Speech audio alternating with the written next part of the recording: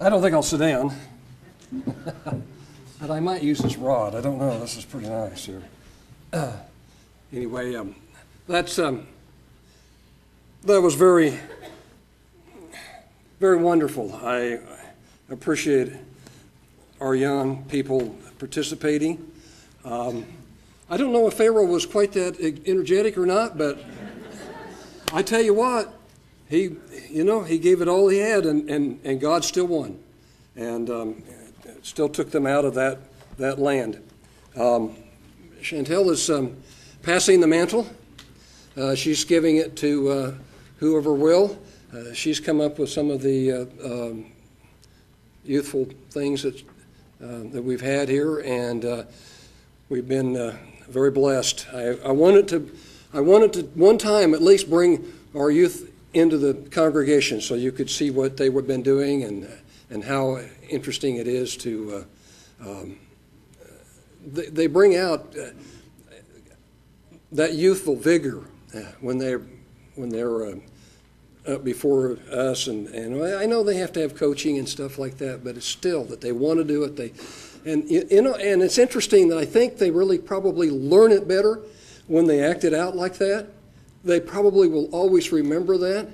Unfortunately, when I was a kid, we were doing something totally unbiblical. And for some of you who remember Christmas stuff, that was what we were doing as youth. And I still remember that. But that's, unfortunately, that's something that I had to overcome and I had to get out of. And I'm thankful that God brought me out of it. It's interesting that this message, because I knew what it was, and I was thinking about it, and I was thinking about our youth, but I was also cognizant of the holy days coming up and all of that is involved in that. And one of the things that really touched me was that God considers us a part of His family. It's interesting in Exodus, the 4th chapter, when he was talking to Moses, he told Moses to tell Pharaoh specifically something very profound. He says, and in verse 21, and I didn't give it to Brian, but I'm going to read it anyway. When you go and return to Egypt, see that you do all those wonders before Pharaoh, which I have put in your hand, but I will harden his heart, that he will not let the people go. Moses already knew before he was going to go before Pharaoh that he was going to have problems. He was going to be in a situation in which he was going to be up against someone that says, no, I won't let you go. I thought that was pretty profound. And you shall say to Pharaoh, thus says the Lord, Israel is my son, even my firstborn. I say unto you, let my son go, that he may serve me. And if you refuse to let him go, behold, I will slay your son, even your firstborn. The Bible says that happened.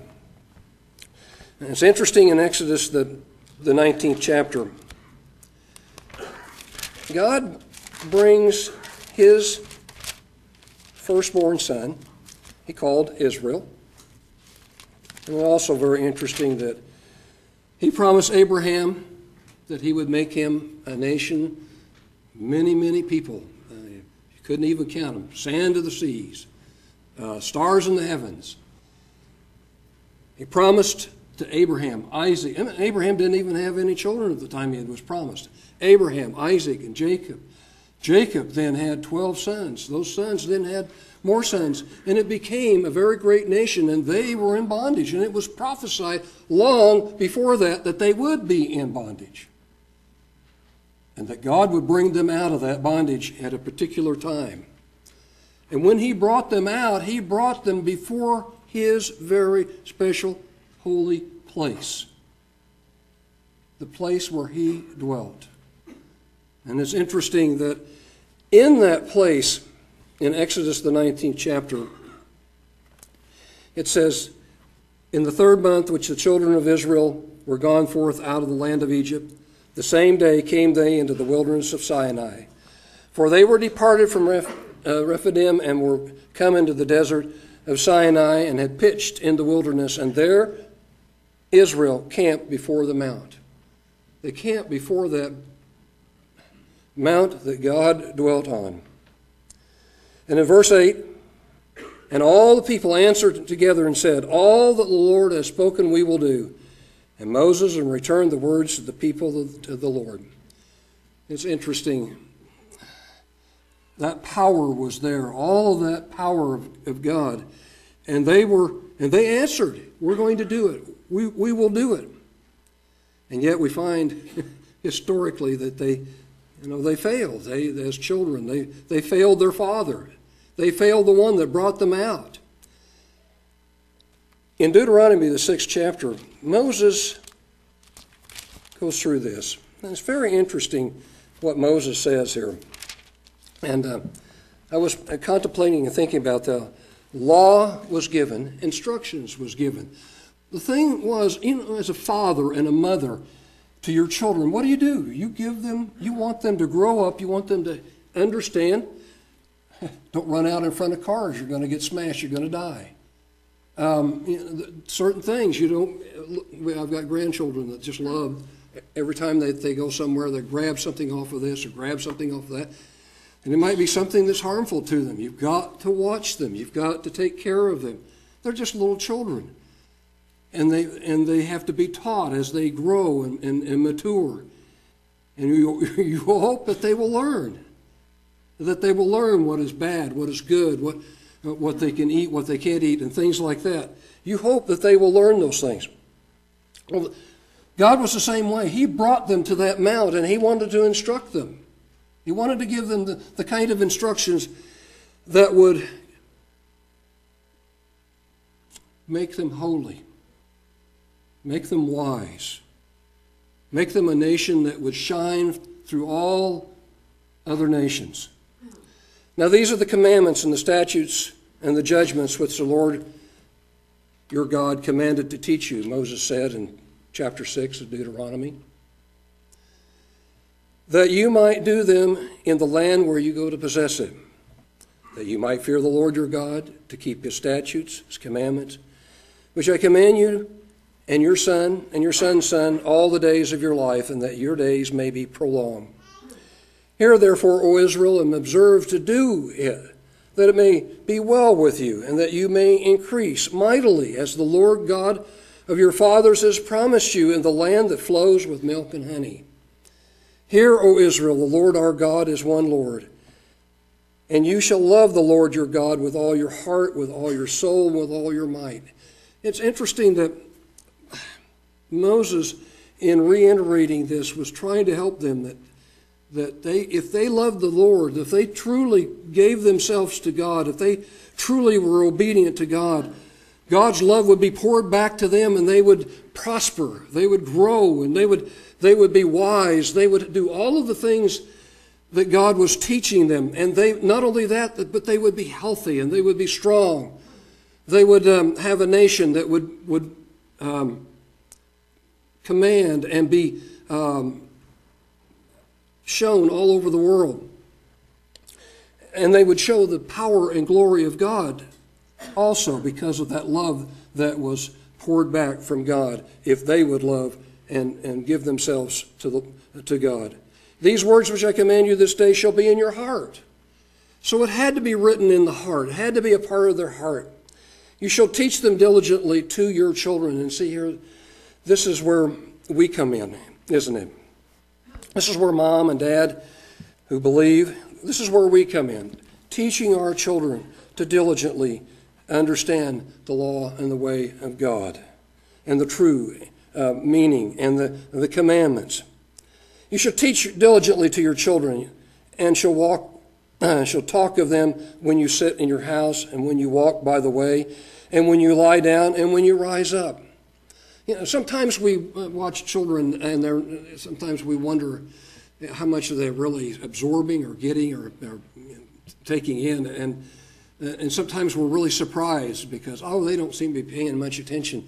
and yet down later in life, they'll surprise us, and they'll say something so profound that we were, wow, did they really say that? Or they must have been listening. They must have been hearing what the word was being preached. Or they must have been reading, and they must have been looking at God's word. Wow. I remember as a child, and I've said this many times, and I want to say it again, and for parents, this is very important, even if you don't have very much time with them. We had some that were very diligent about sitting still and listening, and others that were very big fidgeters when it came to Bible time in our family. And I won't mention anyone. We'll just go right on there, since you know a lot of our family. But still, you got to believe that they're going to gain something if you sit down with them and you talk to them about God's word. He says, "You shall bind them as a sign upon your hand, and they shall be as frontlets between your eyes." It's like you wear the word of God within inside of you, and you try to help your children to put those garments on themselves as a daily part of their life, to be clothed also with the word of God to the best of your ability. I mean, we're responsible for our children because God gives them to us as a gift. They're a special, precious gift. And, not all the time do we have all that rule over them, and especially as they grow up and they become adults. We can't always help them in every way that we would like to, but while they're young, while they're like these are out here, teach them, train them, bring them up diligently, teach them diligently the word of God. He says, "You shall also write them upon the posts of your house and upon your gates. And it shall be when the Lord your God shall have brought you into the land which he swore to your fathers, Abraham, Isaac, and Jacob, to give you goodly cities which you built not, and houses full of goods." And I think I was going to stop there. But anyway, brethren, that is so very important, what Moses reiterated to the children of Israel. Now let's go on to Proverbs, the 22nd verse, and everybody's very familiar with this. And everybody knows these words. Proverbs 22 and verse 6. It says, "Train up a child in the way that he should go, and when he is old, he will not depart from it." To the best of our ability, we train our children. And we hope and pray that they will absorb and understand and come to the understanding of God's word. We understand the calling. Not all are called, but we still are commanded to teach our children to the best of our ability. And it's interesting. Sometimes when they get into trouble, and they've been in this way, and they haven't been baptized or anything, they will come to you and say, "I remember when you told me this. And it came right out of the Bible, and I'm really struggling with this. Can you help me? Because I remember you teaching me about certain things out of the Bible." It'll come back to them, and they'll ask for help in that particular area. So, never be discouraged about your children, always teaching them, even after they're grown. I have a lady back there I've been married to for 43 years, and if you've ever got on the phone to her and she starts talking about the Bible, you wonder who the preacher really is in this family. Anyway, I love the way that she is able to bring that word out sometimes and just bring it out so well. In chapter 5 of John, in verse 30 and to 36, "I can of my own self do nothing," Jesus said. "As I hear, I judge, and my judgment is just, because I seek not my own will, but the will of the Father which has sent me." Jesus says his whole life was dedicated to bringing the things that the Father wanted him to bring out. If I bear witness of myself, my witness is not true. There is another that bears witness of me, and I know that the witness which he witnesses of me is true. You sent to John, and he bore witness of the truth. But I received not testimony from man, but these things I say to you might be that you might be saved. Let's see how far. Yeah, that you might be saved. He was a burning and shining light, and you were willing for a season to rejoice in his light. But I have a greater witness than that of John. For the works which the Father has given me to finish, the same works that I do bear witness of me that the Father has sent me. And so we understand that this is a continuation of our loving Father giving us information, giving us direction, giving us a hope, and guiding and leading us as his children. And whenever we go back to Jesus' words, what are we looking at? What are we seeing? It's instruction for his children. You know, right all the way through the Bible, what's it talk? The children of Israel, the children of Israel, the children of Israel. There's so many children of Israel's in there. So there's family. It's about family. And when Jesus teaches, it's about teaching family things. And interesting here, it says in verse 13, you are the salt of the earth. But if the salt has lost its savor, wherewith shall it be salted? And it says, if it is therefore good for nothing but to cast out and to be trodden under foot of men. But let's take the positive. You are the salt of the earth. When we send our children out into the world and they have this knowledge and they have this truth, are they able to stand up and be salt among those that aren't understanding? In other words, are they strong enough to stand up for this way of life? Have you taught them well enough that they can stand up against those that belittle them because they're not keeping Christmas or Easter, or they don't eat certain things? Ooh, you mean you don't eat pork? They stand up.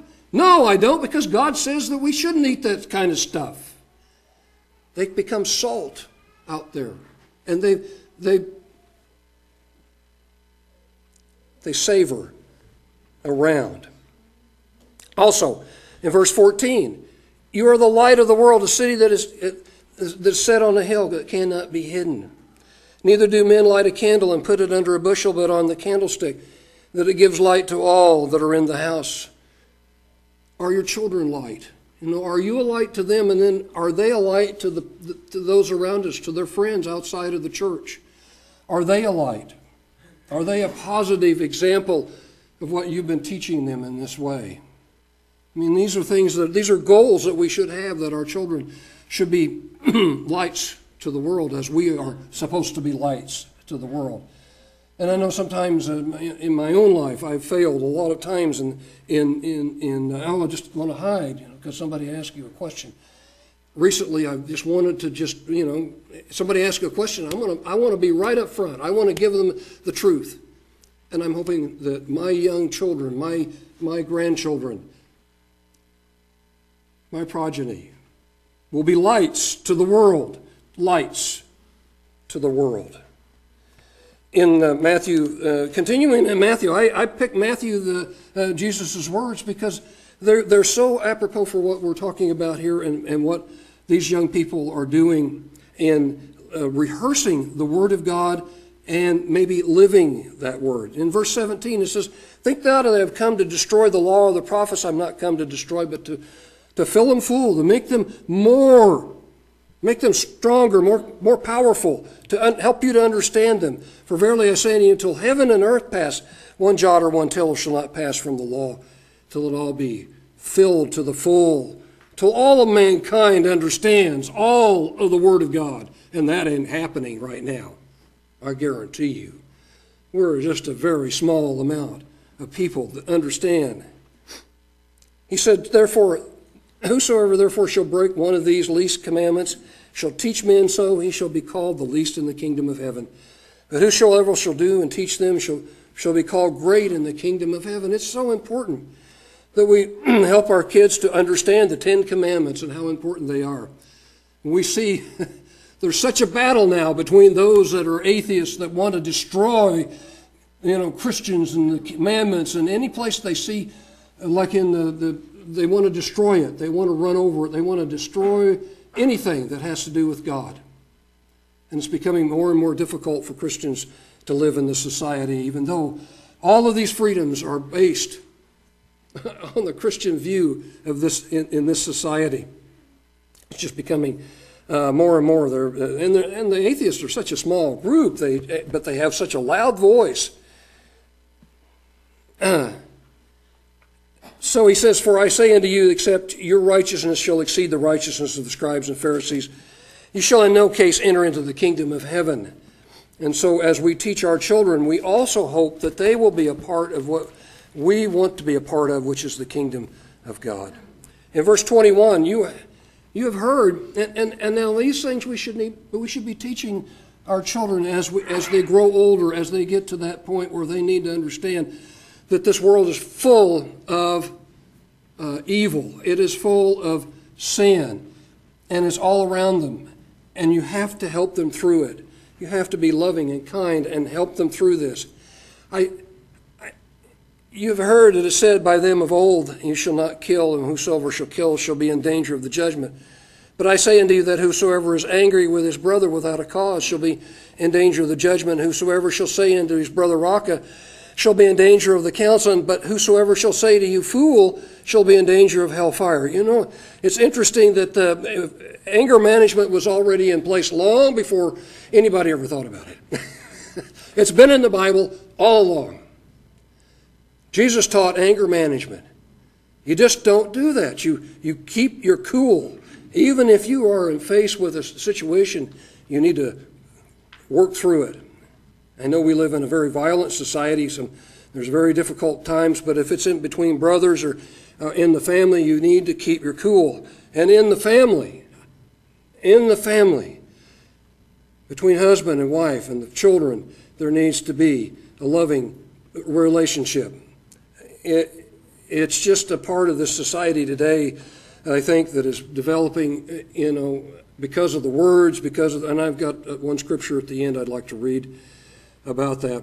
But it is a society filled with those kind of things that make us angry, mad, and just, it's very difficult.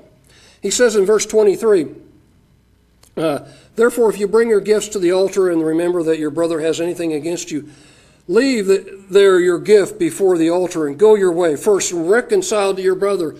It's important that you work out those things that you have problems and difficulties with, and then come and offer your gift. Agree with your adversary quickly while you are in the way with him, lest at any time the adversary deliver you to the judge delivers you to the officer, and you are cast in prison. Today we are a litigious society full of lawyers who are ready and willing to keep you on the string forever. If they can find a lucrative litigation, they can keep you going and going and going. And so we live in a society in which we have to be very careful there. And it's best if we can go ahead and close out something as quickly as possible. And first, let's skip over, let's see, where did I want to go? Let's go down to 27. "You have heard that it has been said in the old time that you shall not commit adultery." We have a lot of problems in society today. He says, "But I say unto you that whosoever looks on a woman to lust after her has committed adultery with her already in his heart." And then he gives these things about the hand and the eyes and those things, and and I won't go into that. But what I wanted to bring out is that the internet has to be protected. Those who are parents and who have young children, please protect them. I mean, the cell phones, all of those things are avenues for sinful things to come into. I mean, you read about all kinds of stuff that children are doing, even as young as 10, 12 years old. 10 and 12-year-olds should be playing and enjoying. 13, 14-year-olds should be enjoying that youth that they have. They shouldn't have to be burdened with the kind of sinful things that are in the world, but it's so easy to get a hold of. And there's always there's always that Satan out there that wants to grab your children. So please, be cognizant that the internet is a wealth of good things and a wealth of very filthy bad things. And be cognizant of what they're reading, what they're looking into. And you have to grab a hold of their cell phones and their computers and check them out so that you know. 31, verse 31 has been said, whosoever shall put away his wife and give her a writing of divorcement. Let's read this right. Whoever shall put away his wife and let him give her a writing of divorcement. But I say to you, that whosoever shall put away his wife, saving for the cause of fornication, causes her to commit adultery. And whosoever shall marry her that is divorced commits adultery. Now you start out, what's important for all of us is you start with your children first. You start to help them to understand these scriptures and the importance of marriage. The importance of finding that one special person that you can live with for the rest of your life. And not rushing into marriage, but to find that one person, that one special person that you can live with, and helping them to understand about divorce and remarriage when they're older, when they're at that age that they can understand. Give them that understanding. Help them through those things, because it's very important. We have such a society that it's so easy. Used to be in Oklahoma that you had to go through some hoops to get divorced, but I don't think it's that way anymore. I think it's one of those things where you can just about, what was the sign I saw the other day? Uncontested, $150. I've been married 43 years. Let's see, if I uncontested, I could, $150. 43 years, and I could go out and get rid of my wife for $150. Can you understand the mentality that we live in this society today? Can you understand that? So easy. So easy. Oh, wow, I see that. Anyway, I won't belabor that anymore. Let's drop to verse 43 of chapter 5. You have heard that it's been said, you shall love your neighbor and hate your enemy. But I say unto you, love your enemies. Bless them that curse you. Do good to them that hate you. And pray for them that spitefully use you and persecute you. This is very important because we can pray for our enemies even if we have. And children, you can pray for your enemies. If you have bullies and things, you can pray for them. You walk up to them, I'm praying for you. Whoa! I don't know what that'll do to him, but, it might startle him. I'm praying for you, that you may be the children of your Father, which is in heaven. For he makes his sun to rise on the evil and on the good, sends rain on the just and the unjust. For if you love them which love you, what reward have you? Do you not even the publicans the same? And if you salute your brethren only, what do you more than others? Do not even the publicans so? Be you therefore perfect. And he draws the analogy back to the Father. He said, be you therefore perfect, even as your Father which is in heaven is perfect. While he walked the earth, he was subject to all of the problems and trials and tribulations and sins without sinning that a human being would have. And so he always looked to the Father for guidance and help and strength, no matter what. He was always looking to the Father. Help me, Father, to get through this. In chapter 6, beginning in verse 5, it says, and when you pray, and I've been remiss in some of these things here too, and I wish I'd have been more diligent, but I think my kids still do pray when they have problems, and they will pray, and they will read the Bible. But I wish I'd have been stronger. He says, when you pray, you should not be as the hypocrites are, for they love to pray, standing in the synagogues and the corners of the streets, that they may be seen of men. Verily I say unto you, they have their reward. So we know that's not the proper way to do it. But you, when you pray, enter into your closet. When you have shut your door, pray to your Father which is in secret. And your Father which sees in secret shall reward you openly. Children, you can pray to the Father anytime, and he will hear you. He loves to hear from the children. You can pray to Jesus, and he will hear you. He loves to hear from you. Please take the time and teach your children to pray. He says, When you pray, use not vain repetitions as the heathen do, for they think that they shall be heard for their much speaking. And the rosary beads and all of that. That's not what the Bible teaches. The Bible teaches prayer from the heart. And children, that your prayers are always from the heart. Be not you therefore like unto them, for your Father knows what things you need before you ask him. But after this manner, this beautiful prayer, this beautiful outline of a prayer is what it is. He says, Our Father, which is in heaven, or art in heaven, as the King James says, hallowed be your name. Your kingdom come, your will be done in earth as it is in heaven. And today God is over all heavenly things, and he is over the earthly things, but there's times in which haven't been fulfilled yet. Give us this day our daily bread. Forgive us our debts as we forgive our debtors, and lead us not into temptation, but deliver us from the evil one, because that's the one that, has the power over all of things. For yours is the kingdom and the power and the glory forever and ever. Amen. One parting scripture I'd like to leave with you is in Colossians, the 3rd chapter. And it has to do with our own personal today's society that we live in. Sometimes I look at the words in the Bible and I think, wow, they must have been printed for today, because how in the world could they have had these kind of things like this then? I mean, weren't they more holy than we are today? No, it's the way we are, brethren. It's the way we are. Sometimes we're just this way. And you read these words and you realize that all societies are this way. It says in verse 1, For this cause I, Paul, the prisoner of Jesus Christ for you Gentiles, if you have heard the dispensation of the grace of God which is given me to you, how that by revelation he made known to me the mystery, as I wrote before. That's the wrong way. Sorry about that. I always do that. Why do I do that? Come on now. Get over here to Colossians. It didn't sound like it. Those are good verses. They're fine. Just not where I wanted to go. And I probably could have looked up there, and I probably would have been in the right place, wouldn't I? If you then, been risen with Christ, seek those things which are above, where Christ sits on the right hand of God. Set your affection on the things above, not on the things on the earth. This is very important that we do this.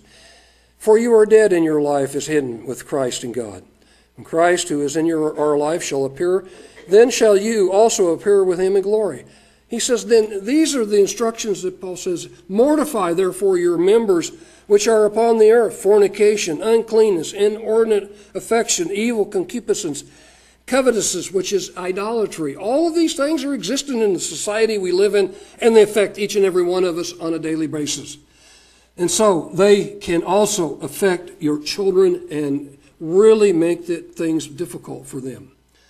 For which things' sake the wrath of God comes on the children of disobedience, in which you also walked sometime when you lived in them. But now you also have put off all these. And here are the things that we have to control, that we have to overcome, that we have to get rid of, that are a part of the society that we live in. They are a part of the society that we live in. Anger. Like I said, Jesus had the anger management. And you go to the Bible and you find out about anger management. Get rid of it. Wrath, malice, blasphemy. I mean, the society's full of it. And filthy communication. I preach over and over, and you've heard me more than once. Keep your communication clean in your family. It's better if you could just keep it clean no matter where you go. I mean, if you got into the habit of never saying those nasty little words that sometimes you hear in the Hollywood, seems like they've had these gratuitous words they just have to put in there. Even if the film is a decent film, they got to just stick one in because it's part of the Hollywood mindset. We got to put in a filthy filthy communication in here, so let's stick it in right here. And this beautiful young woman just blurts out some nasty word. Hey, it's hard when you got it on TV and the kids are watching, and all of a sudden, oh, I realize I shouldn't have had that on. These are things that are a part of society. Lie not one to another, seeing that you have put off the old man with his deeds, and have put on the new man, which is renewed in knowledge after the image of him that created him. Where there is neither Greek nor Jew, circumcision or uncircumcision, barbarian, Scythian, all are free. Christ is all in all. Let's see, how far was I going to go? Put on, therefore, the elect of God, holy and beloved, bowels of mercy. Here's what you should have. Bowels of mercy, kindness, humbleness of mind, meekness, long-suffering, forbearing one another, forgiving one another. And if any man have a quarrel against any, even as Christ forgave you, so also should you. And above all these things, put on charity, which is love, which is the bonding of perfectness. Charity or love holds us together. And especially in a family, love holds us together in that family. And when it begins to disappear in that family, then there is all kinds of those bad things that I just read. I wrote down here, it's not always easy to teach your children these things. Like I said, sometimes it's very difficult. But it is written in the Bible for our admonition to do so, because they're our responsibility. As grandparents, as parents, whoever, or even as mentors, to teach our children this way, because it is the hope. It is the hope of the kingdom of God. Not just for us adults, but for the children, because God wants all his children. He said it's the sand of the sea that he wants, that it's going to be in the kingdom of God. You can't be able to number them. There's going to be so many in the kingdom of God. Don't you want your children, you and your children, in that kingdom?